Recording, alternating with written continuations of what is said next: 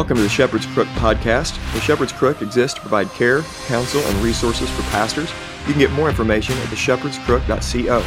My name is Jared Sparks, and I'm a pastor coming alongside other pastors, reminding them of the chief pastor.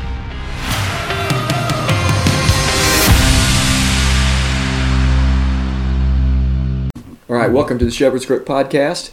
I'm excited to be here live with a friend, my buddy Bill Smith. Bill, you doing good today? Doing very well, thank you. Okay, well, I'm going to pray, and then I'll let you introduce yourself. And sure, absolutely. We're gonna have some fun and hopefully not get into too much trouble. That sounds good. Okay. Father, we thank you for your grace that's upon us. I thank you for calling us your sons and calling us into ministry and giving us the families you've given us and the churches that we get to serve. You've been so kind. And I thank you for a brother and a friend. It's been great getting to know him over the last couple of years and even just more recently with everything that's been going on in our world. And so I thank you for the fruit of some of the madness that's been going on. And I just ask that you lead this discussion, help us as we talk about ecclesiology, missiology, Romans 13, just why is it important for us to come back together as the body of Christ, and just stuff like that. Lead us, I trust you will. In Jesus' name, amen. Amen. Okay, for my audience, go ahead and tell us a little bit about who you are, Bill, and tell us, who you are, tell us your family, and about your family, and then what it is you do, and how long you've been in ministry. Just give us a bio. Sure. My name is Bill Smith. I'm a pastor of Cornerstone Reformed Church here in Carbondale. And I'm married to Susan, and who has been my wife for 30 years come June 2nd. Congrats. And we have 6 children and 3 grandchildren. So we're done. Yeah. But I've been here in Carbondale for 2 years. Before then, I was pastoring in a PCA church in Louisville, Kentucky for 13.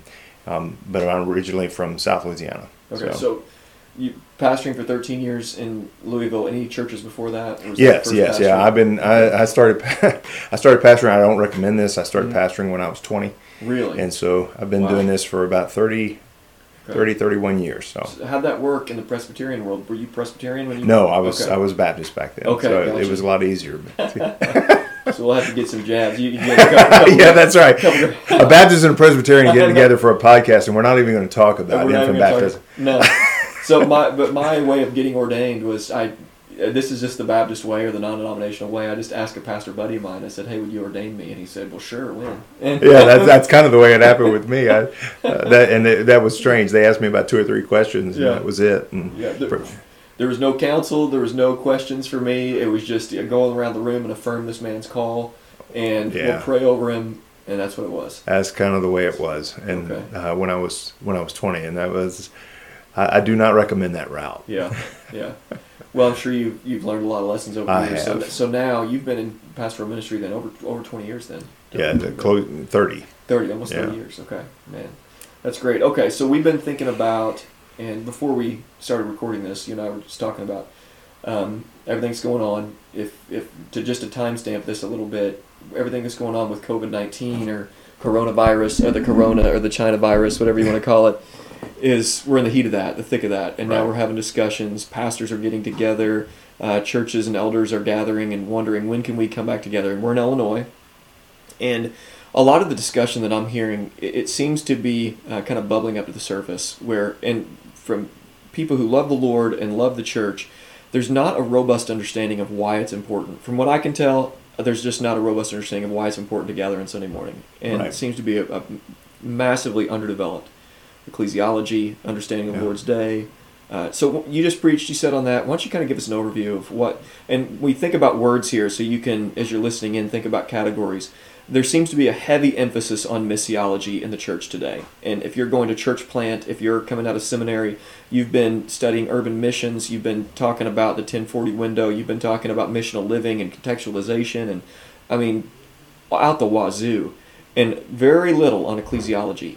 Maybe a class on church polity and administration or something like that, but coming out with a vastly underdeveloped ecclesiology. So why don't you just kind of talk through some of the dangers of that, why it's important, just kind of wing it. Just talk to me about why those things are important. Sure, yeah, and of course all those things are important, and they are a part of the church's mission in the world. However, there does seem to be a lack of understanding of why we need to be assembled on the Lord's Day. And we have the command in Hebrews chapter 10. Right. Do not forsake the assembling of yourselves together as the manner of some is. And that verse, and we see it somewhat as almost a bald or maybe arbitrary command in Scripture. But God always has reasons why we're to be gathering, or why He gives commands. His commands are always good, and that means that they're always good for us. And when you look at the context of Hebrews, especially, that's an important context. They are on the brink of war. The Jews, probably written in the mid-60s, either right before Rome invades Jerusalem or right at the beginning of the time Rome's invading Jerusalem. And they are, the Jews are probably most likely calling for patriotism. Okay. You got to stand up. You got to be counted with the Jews. You got to fight the invading Romans, those types of things. But Jesus had told them 30 plus years earlier that this was going to happen, and that they're going to be persecuted. And in fact, Hebrews says, "You've not yet resisted unto blood." I mean, in fact, you haven't given your life for your faith. But things have gotten hard. Yeah. And it would seem like in that time where all that pressure is coming on them, that God would be a little more understanding about meeting together. Yeah. Their lives are being threatened. Their families are being threatened. Yeah. And yet in the midst of it, He tells them, come together. Don't neglect it. In fact, in that whole passage, if they neglect the coming together, they are apostatizing. Yeah. And he warns them about falling into the hands of the living God and counting the blood of the covenant wherewith they were sanctified, an unholy thing, and doing despite to the Spirit of grace, and all these things. And it's centered around them coming together, assembling as a church. So it seems like that would be just kind of a cruel command at that particular time. And but in the midst of it, God says, no, you don't need to forsake the assembly. Yeah, that's good. And so you have to ask why. Well, and I wrote some on this. I preached on it last Sunday. I wrote some on Kuyperian.com for this. But there are three basic reasons, and just that I brought out, and I'll share them quickly because I know we don't have another 45 minutes. But basically, we're created in the image of a triune personal God who is eternally gathered together as Father, Son, and Holy Spirit. Father and Son, Word and Father are face-to-face communion, in face-to-face communion with one another in John 1:1. The Spirit, as Augustine says, is the bond of love between them. And they are always in one another's presence. And when they created us as humans, or as image of God, they created us to be relational and to be gathered with them and with one another. And so as humans, it is less than human not to be gathered. And we have these wonderful technologies. We have ways to communicate that past generations could only dream of. But I try to relate it to our people like this. I said, if a wife and children have a husband deployed, they're very thankful for phone calls and FaceTime. Yeah. But when the husband and father comes home, it's not like, well, we've been talking the whole time. Right. They run, kiss, hug, they touch, because it's not the same. We all know it's not the same. And so virtual life together is not the same as face-to-face communion. So true. The Spirit works between us when we're in the physical presence of one another. And so it is dehumanizing not to meet together. We are the new humanity created in Christ Jesus, and so we are assembled together because we are human. Yeah. But there's the humanity of it. There's also the fact that we gather because that is what worship is. We are the temple of the living God, a temple that's scattered, or actually the church is the church only really when it's gathered. The Greek word ecclesia, which is most Christians are familiar with, speaks about an assembly. Yeah. We are So the church is really not the church when it's scattered. Mm-hmm. The church is only the church really in reality when it's gathered together. Which I think that to interrupt real quick, that's crucial because you hear all the time, the church is not a building. Now it's time for us to be the church. And there's a sense in which, okay, I get what people are saying. Yeah. We don't need to idolize buildings and structures and stained glass, yeah. and I get that. But the word church means assembly. I mean, that's what it means. Right. To assemble, to gather. Exactly. So when assemblies can't assemble, you're not assembling. Right. I mean, exactly. So it's a little. I think there's good intention there. Of right. God doesn't hang out in buildings built by human hands. I mean, He's not just sleeping on the pew on the front row in local church buildings. But to minimize that and say, well, now it's time to be the church. It's like, well, my goodness, we are being the church every day of the week. Right. I mean, we're doing what people are saying. Be the church every single day, all the time. Very rarely, actually, during the week, when it comes to the hours of the week, are we coming together to assemble and actually church. Right.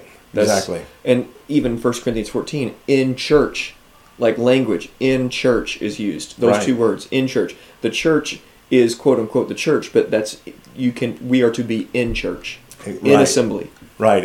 And the metaphors in Scripture, which are deep metaphors of the church being the temple, we come together as living stones. Yeah. Peter, we come together as the church, and the temple is not the temple when it's scattered. I mean, when God scatters a temple, it's destroyed. You don't have it. And so we come together as the ecclesia, as the church, as the assembly, and we form the temple, which is the very throne room of God, and it is where He comes to sit enthroned and judge us and the world. And so there are people who will say, and this is the third reason we gather, it's a special time of worship, because at no other time does God promise to meet with His people as He does when we are gathered together. Now, God is present all the time, everywhere, but He is especially present when we gather together as His people. When the temple is gathered, when the temple is built, and God is enthroned there upon the praises of His people, as Psalm 22 speaks about. It is when He comes to judge. And so I know, like you were talking about just a moment ago, there are good intentions in saying, well, we worship all the time. I worship God when I'm on the lake or the golf course or in the woods. And there's certain truth to that. But it's not the same, because one of the distinctions, and you can see it, for instance, in the Ten Commandments with the fourth commandment, the Sabbath, very distinct from the 6 days a week, and there's a purpose for that, and that is, while everything flows out from and back into worship, what we're doing all week is dominion taking, and then we bring ourselves and what we've done all week, the fruit of our hands, to present before God. He examines us, and then we share a meal together. We take the fruit of the hands, the bread, the wine, all these things, and we share this meal together. And that is distinct from everything we do all week. So in one sense, I understand what people are saying. Is that I can worship anywhere, anytime, and we worship all the time. But our dominion taking is very different than what we do on Sunday morning. So evangelism and all those types of things, we're Christians all the time. We're only the church when we're gathered. And we have to keep those proper distinctions. They're certainly related. We don't leave the world and come into the church. We bring the creation into the church. But it's transformed there. It's judged there. And so there's a reason why we gather. There are a number of reasons. God's not just arbitrarily commanding this to see if we'll jump through hoops and testing us to see if we're going to just do what He says He tells us to do. He wants us to be fully human. He wants us to be His people gathered around Him in His presence, and to be transformed, as Paul talks about in 2 Corinthians 3, from glory to glory by the Spirit who works in between us in face-to-face relationships. And it's interesting. in that passage in 2 Corinthians 3 where he talks about the new covenant and the difference between Moses and the veiled face and all those types of things, he said, we behold one another with unveiled faces, and we're changed from glory to glory in the presence of one another because the Spirit works between us in that way. That does not happen in the same way through phone calls or through Zoom or anything like that. It's very difficult, in fact, to shake hands or greet one another with a holy kiss or whatever and fulfill those commands when you're on Zoom. Yeah. And those are the things that Paul tells us to do. And so the assembly to kind of prolong this lack of assembly is becoming more and more dehumanizing and de-Christianizing, really. It's the same thing because we are redeemed to become fully human, mature humans like the man Christ Jesus. So, well, I think that most, when I say most, I'm painting with, I realize I do this quite a bit, generalizations, broad strokes, and it seems to me that what people are celebrating, and God can do and use anything He does. He's got His purposes with coronavirus. The message of the gospel is going forth. Nothing can stop. The gates of hell will not prevail. I mean, all those things are true. But it seems like people think that the Sunday morning gathering is strictly about evangelism and mission. And as long as evangelism and mission is happening through technological means, then what's the big deal if we can't meet? Right. And what you're saying is, there's a huge deal. It's like, right. This is dehumanizing us. We are not existing in the way God has commanded us to exist. We're not going to be flourishing the longer this goes on. There's a reason why isolation is damaging to a person's mind and a person's soul. There's a reason why that's the case. Now, in God's providence, many times throughout history, He's destroyed the tabernacle, He destroyed the temple, He sent His people into exile. There were certainly times that they could not meet based on His judgment. And I think that's one of the things that we have to consider in all this is, where are we seeing God's judgment on the church? Where are we seeing it on the nation? And so in His providence, there are times that we are scattered, and we have to rethink that. And yes, there are provisional ways we can still pray. We can do all those individual things, family worship, and all those things. But we have to realize that, like the psalmist, longing for the temple of God, longing to be in festival with God, as Psalm 87 speaks about. God loves the gates of Zion more than all the houses of Jacob. He loves it when His people are gathered together more than all of our little family worships. And He wants us gathered together, and the psalmists long for that. Psalm 42, 43, they want to be gathered with the people of God. And when we're away from that, we should have that longing. Even though God may be judging us at that particular time, we can't just settle and say, "Oh well, this is where it is," and maybe we'll just settle here. And it should always be a drive to get back. And this is a moment and a season to lament. I mean, it really is to long for human contact, human touch, handshake, a hug, greet each other with a holy kiss, whatever that application is in our world today, the bro hug or whatever. But it is a season to lament. This is not, certainly there are things to look at and say, well, look at what God is doing. But when we think about the commands of God and how the community, how the body of Christ is intended to function scripturally, then we have to look up from the pages of Scripture, look at our world and say, man, there's something wrong here. This is not right. Okay, so let's kind of walk carefully but boldly. We have friends, pastor friends, that are going to see this differently than us. Okay, this is going to go out, and I'll be publishing this here pretty soon.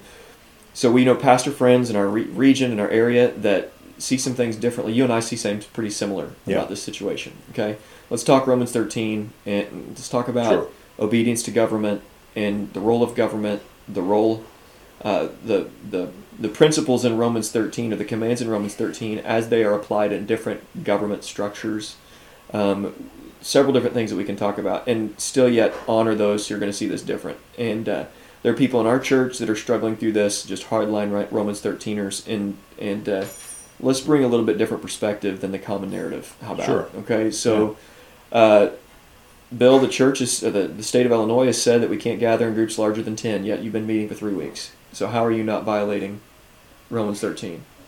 Very good. Well, let's begin with, I guess, like the book on your desk right now, the Doctrine of the Lesser Magistrates. There we go. We have worked with local authorities, and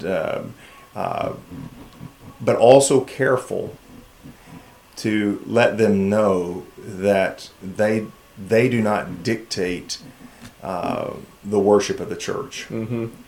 They need to work with us to make decisions. We are the city of God. We have our own court system. We have our own government, and we are glad to work with the civil magistrates about the general welfare of the community. That's what Let me just we're about. interject a Yeah. thought. So for those who are not familiar with the terminology civil magistrates, magistrates is where you're talking about judges, you're talking about police, any governing authorities in a local area that's elected leaders, representatives. These are, so the higher magistrates would be, President Trump in our country, all the way down to a local city mayor. So you have higher and lesser magistrates. Right. So if you're not familiar with that terminology, that's what we're talking Very about good, here. thank you. Yeah, thank you.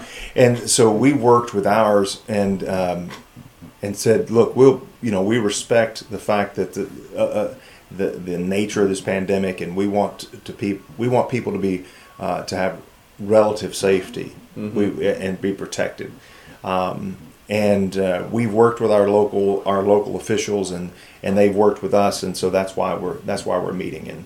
And now as far as the Romans 13 goes with all of that, is that there are a number of factors at work there.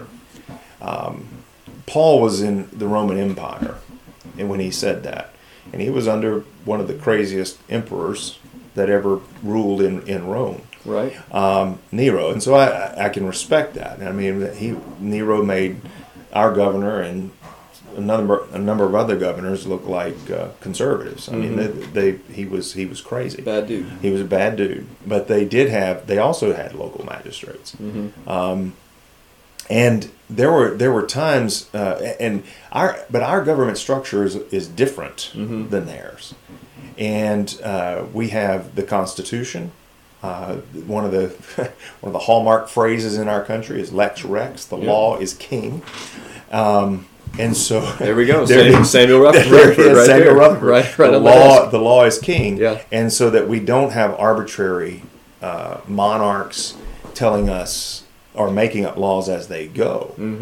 And yes, the laws have to be executed by individuals. They have and elected individuals, but that does not mean that they cannot be challenged. And I'm not saying this is just an American thing. We have a right to appeal. And Paul does this. Paul does this. Paul, Yes, does exactly. And that's I'm going to Caesar. That's right. And whenever he was, whenever they were going to mistreat him, he says, "I appeal to Caesar." Yeah. And in other words, he wouldn't just subject himself exactly to their treatment. Exactly. And he had in mind the advancement of the gospel. Yeah. Now, again, this gets into what the gospel is and the full orbed gospel life. This is not just about evangelism. When we talk about the advancement of the gospel, the church is absolutely necessary within that gospel ministry. And so when we're talking about appeal, like to the First Amendment of the Constitution, and the right to free assembly and all those things, which have been, those are the foundational principles in our country. It would be wrong not to use every advantage that we have to advance the gospel, and which includes assembling ourselves together. And so I would also pose this question to my brothers who would say, well, you have to Romans 13, you have to submit, and we can't meet unless they tell us we can meet.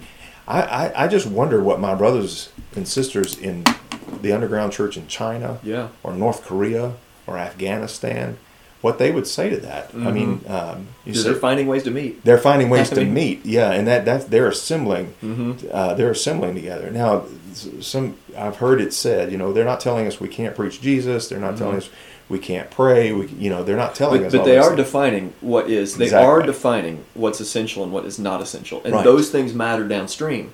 When you can go buy weed, right at the airport in Marion or wherever, you can go buy weed, and you can go get alcohol. So they are making judgment calls here about what's more and less important. They are, and we have to consider, is meeting essential? Right. And our brothers and sisters around the globe who are under dire persecution, they consider meeting essential. Yeah. And to risk their lives, the Hebrews 10 type, risking their lives to assemble together, and it's that's one of those places where you say, okay, well, the Romans 13 applies to them as well, but they have commanded what God forbid, or they have commanded what. Or they have forbidden what God commands. I'm trying to get the phrase straight. That's right. They have forbidden what God commands, and our brothers and sisters around the world are saying we can't abide by that. Yeah. And they're doing what Peter said. Yeah. We ought to obey God rather than men. We ought to, and so the Christian faith is public. It's to enter into the Christian faith through baptism is a public demonstration. Yes. To gather and assemble, like there's an ongoing public nature of the Christian faith, even in closed countries. You have to get out of your house and go to that assembly place, wherever it may be. There's a public nature to it that drives you out and into assembly. Right. And so whether that comes with risk or not, I mean, the church has always been, down through the history of the church, I mean, we're so risk averse. We're like, oh my gosh, non-Christians are going to be so angry at us for gathering. Well, so? Like they have been for thousands of years. I know. We're going to hurt our witness. Well, I mean, last I heard, the power of the gospel is through the power of salvation isn't through my actions. Certainly I can be an unnecessary jerk to somebody and shut somebody down from hearing me on a certain or particular occasion. Yeah. But if I just put my finger in the wind and just ask, okay, what's going to make people mad or angry by my actions? I'll find somebody that's angry about anything. Right. Like we should obey God rather than man. Okay, so let's think about a few things here that. Okay, let me get it right now because you messed up. Now I'm going to try to get it right. So we can't. Whenever the state commands what God forbids or forbids what God commands, we are obligated, based on principles we see in Acts chapter 5, to obey God rather than man. Absolutely. Okay, so now. It seems like people are drawing lines in different places, but I'm thinking through categories here, okay, of things that God has commanded us to do that currently the state is saying you can't do, okay? Right. Number one, assemble, so gather. Right. That's what we've been talking about here. Also work. There are 33 million Americans, 33 million. Last I've seen, around 40,000 people who have died from the coronavirus. And just to let that sink in, folks, this is not like, these are statistics that are put out by the CDC. In 2017, there was something like close to 60,000 who died during the flu season. We're talking about these are not inflated numbers for a season. There has not been many deaths from this, and if you've lost somebody from this, I'm very sorry. Just like I'm very sorry for anybody who's lost any loved one. But just to remove an emotion out of it, this has not been a bad year for flu season. Right. People die. That's just how it is. When you have 7.2 billion people and 370 million people in our country, you lose hundreds of thousands, millions of people a year die. It's just how it is. It's just people die. So 33 million Americans have lost their job at this point. And many of those people lost their job because the government said you can't go to work. But God says work. 6 days you shall work. He commands us to work. And I think it's the kind of work that is not just work around the house. It's not just cleaning your house, power washing your house, making your yard really nice, doing some home improvement projects. Right. It's the kind of work that 1 Timothy 5 says, if you don't provide for your household, you're worse than an unbeliever. It's in the scriptures, work comes with a trade-off. There's remuneration that comes from work. Right. Okay? So when the state says you can't do that, they're commanding you to do what they're forbidding what God has commanded. I'm thinking about praying for the sick.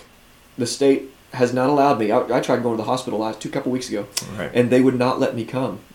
They would not let me come to pray for the sick, to lay hands on the sick, to even visit the sick. Mm-hmm. Okay, they wouldn't allow it. They are forbidding what God commands.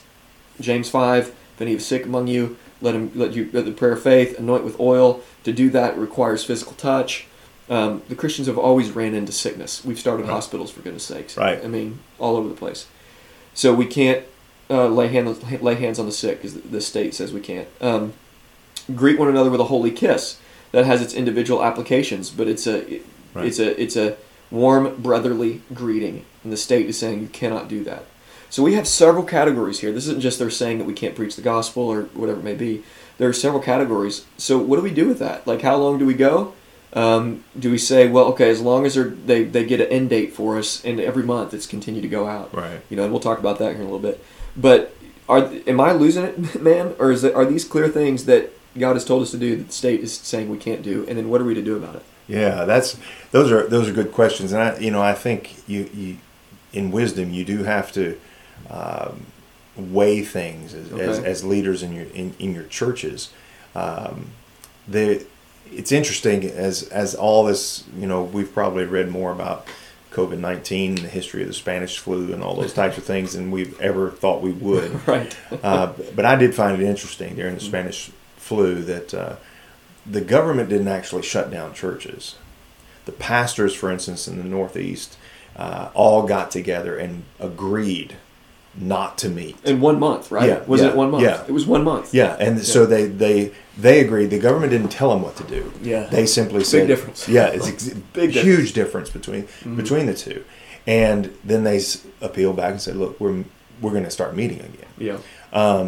But it wasn't a government telling the church how they're going to conduct their worship and things like that, which is a problem right now. Yeah. They're saying you can't sing, you can't receive communion. Right. Like, you can't. Come on, you really? can't do all those things. Their authority goes there. Yeah. Come on. They can't dictate the liturgy of the church. No, absolutely not. And they're outside. They're outside their lane. Mm-hmm. And the church can't take that. The church. Yeah. I don't necessarily think we need to be belligerent, but we need to push back there and say, wait, that's too much. Yeah. And so I think as the church decides, look, we think this is good. Let's just say move it to another situation. There's an outbreak of flu, and we got a lot of immunocompromised people, and we're asking you to stay home so that you can't. Which is biblical, quarantine the sick. Exactly, quarantine the sick, and that's fine. They can't touch, they can't do those things, and so we're in that sense we are. They're not able to fulfill those commands that we're talking about. However, that's an exceptional type thing. It's not a blanket command for the entire church. It's like you said, it's quarantining the sick. It's taking care of them. It's taking care of the rest of the church. And so, but overall, like you mentioned, when they take away your livelihood. I think Doug Wilson brought this out in one of his articles, but he referring to Scripture is that you can't take a man's grinding stone for a pledge, because when you do, you take his life. Yeah.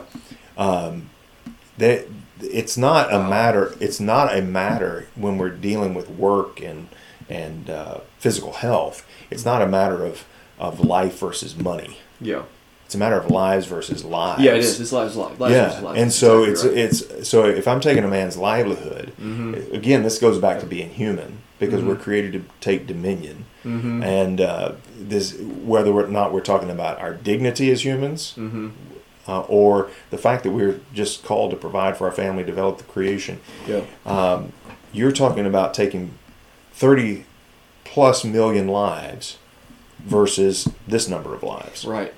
And so basically you're saying we'll sacrifice you for the... Exactly. And people are thinking it's only money. Well, it's not only money. Yeah. And so so that there is... I think you're totally right there, that they are overstepping their bounds. Yeah. And it's easy because, okay, just for the person out there who has a job and you've been working still, okay, what does it feel like if somebody tomorrow said you've lost your job, you're done? Then it becomes real personal real quick. Absolutely. I mean, like, whoa, wait a minute. What am I going to do? 33 million Americans are saying, what am I going to do? Right. How am I going to provide? Right. I mean, it's a big deal. So this all of this is a love your neighbor. And I think with the arrows that everybody shoots back and forth at each other, there's the caricature of like, well, if just to have the conversation we're having right now, especially if it was 2 weeks ago. I mean, everything shifts so quickly. Right. Basically, we want everybody to die and hate everybody, pretty much. So things have shifted pretty quickly, and I think more and more people, honestly, this is the 14th of May. I think more and more people are kind of nodding their heads at this point and saying, "Yeah, okay, we're seeing that," and right. Especially in more rural areas, places that don't have massive urban centers with a lot of people. But okay, so let's go back to Romans 13. I've got 10 more minutes. We got to finish. So, okay. So Romans 13 and its application today. The governor says one thing. The law in Illinois says another thing, and that's been proven in the court of law. Darren Bailey, if you've been keeping up with it, I'm sure you have. The governor of Illinois does not have the authority to declare a state of emergency in every county for beyond 30 days, and he has done that now, and he's going to extend that, and his 5-phase plan goes on. So now, here we're presented at a problem. What is our governing authority that we're to submit to? Is it to the word of Pritzker, or is it to the law of the land, the state of Illinois? Okay, Bill, what do you say? I think it's the law. Yeah. But I also know that, as I mentioned, that people rule. Mm-hmm. Ultimately, laws don't rule because they're inanimate. Mm-hmm.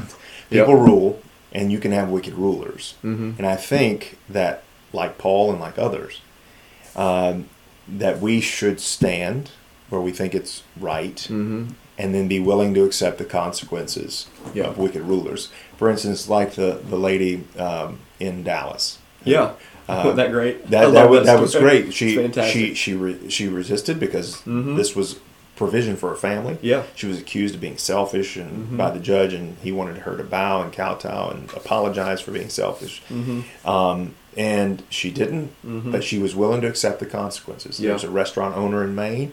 He's doing the same thing. Mm-hmm. The governor's threatened to shut down his business, and he said, "I'll go to jail, but I'm not shutting this down." Yeah. And we have to be willing to do something like that. Yeah. Elon Musk, you see Elon that? Musk, and he won. And he won, yes. It's amazing. Again, money, power. The small business owner does that, right. and there's threats to take away your license forever. Right. Like what happened in Heron. Right. In Heron, that happened with Camden and Newman.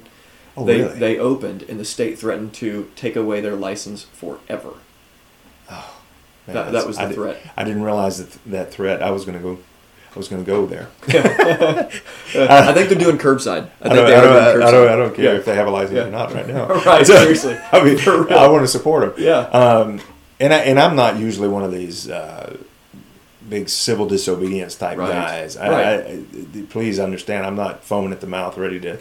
I'm with you. I don't tread on me while I go down the road. Man, I just got a "Don't Tread on Me" flag. It's coming in the mail today. I like it. I like them, but I mean, I'm not one to. I'm not bellicose in that way. Right. But I do think, we have to obey I think we're a constitutional republic. Yeah. That and the lack of civics in our education is showing up right now. Yeah, because individual citizens of a constitutional republic have legal responsibilities. Yes. And we are submission and respect to authorities does not mean resignation and the enabling of evil and unjust laws to continue. Right. We have civic responsibilities. And it's the same in a church. I mean, if a member of the church believes that the pastor and elders are ruling unjustly, mm-hmm. there needs to be an appeal. There needs to be someone who can call, and that's what we have. I mean, our country was founded mm-hmm. basically on that kind of a Presbyterian type government, mm-hmm. Where all these courts of appeal, and so we have that, and we as Christians especially better use it mm-hmm. for the securing of peace, and so that the gospel can spread, so that we can live quiet and peaceful lives in all godliness and honesty, so that we can love our brothers and protect them from oppression. Mm-hmm. We need to think about our children down the road, and it's huge. What's going on here is setting precedent. It is, and so we have Absolutely to right. we do have to push back in a proper way, because we have those systems in place. And yes, there will be threats, like Governor Pritzker is threatening to take away licenses of any business that opens up, and all those types of things. And we're going to have to push back legally. Yeah. And we have seen that. We've seen our representatives, like you mentioned, Darren Bailey, and others who have filed suit and are working through the courts. And that is a proper way to do it. Yeah. Okay, let's finish on this. I was talking to a friend, a pastor brother, just a couple days ago, and one of the things that he had mentioned, and we bounced back and forth, and I appreciate his conversation. I learned from him, and I'm thankful for him. But one of the things he said that we disagreed upon is he said that pastors don't really have the competency or the authority to speak to issues like this. And I said, I just pushed back. I mean, you're writing for the Kuyperian commentary website, so what's Abraham Kuyper saying to that? And when I think about the scriptures and the truth that's there, and the fact that Jesus is Lord of this earth, and we are called into pastoral ministry, and we have the sufficient scriptures in front of us, and we know the limitations of the broken mind according to Romans chapter 1, right? And for those who are in authority and quote-unquote experts, who better to speak in situations like this? Who is more qualified? And one of the things that I would argue and challenge pastors as they're listening to this, because the majority of my listeners are pastors here, speak to this. You have the best position in the world to speak truth about this situation. You have the scriptures in front of you, for goodness sakes. Right. And the scriptures are not silent in seasons like this. And so we must speak. Don't just let Fauci or any politician or your governor give all the analysis of this. You have a mind and you have the scriptures in front of you. And I think, correct me if I'm wrong, Bill, but I think we have an obligation to speak in seasons like this. Yeah, we need to, as pastors, we certainly need to recognize our limitations. We're not doctors. Correct. I'm not doing heart surgery. Yeah, exactly. We're not all those things. Correct. However, good point. There is and we need to listen to these guys to a great extent. But like you mentioned, we have minds, and one of the I'm careful here because I don't want this to come across like arrogance, but theology is the queen of sciences. It is. Yep. And philosophies are handmaiden, right? That's good. And so one of the issues that we're experiencing in today's world is the blessing and bane of expertise. We've lost leadership culture. We've lost the whole idea of what true university is. And one of the things about the liberal arts and everybody's an expert in this one field, specialization, and cannot see how each and every area of life relates to that field, and so they get tunnel vision. I like Dr. Fauci, at least what it appears to be.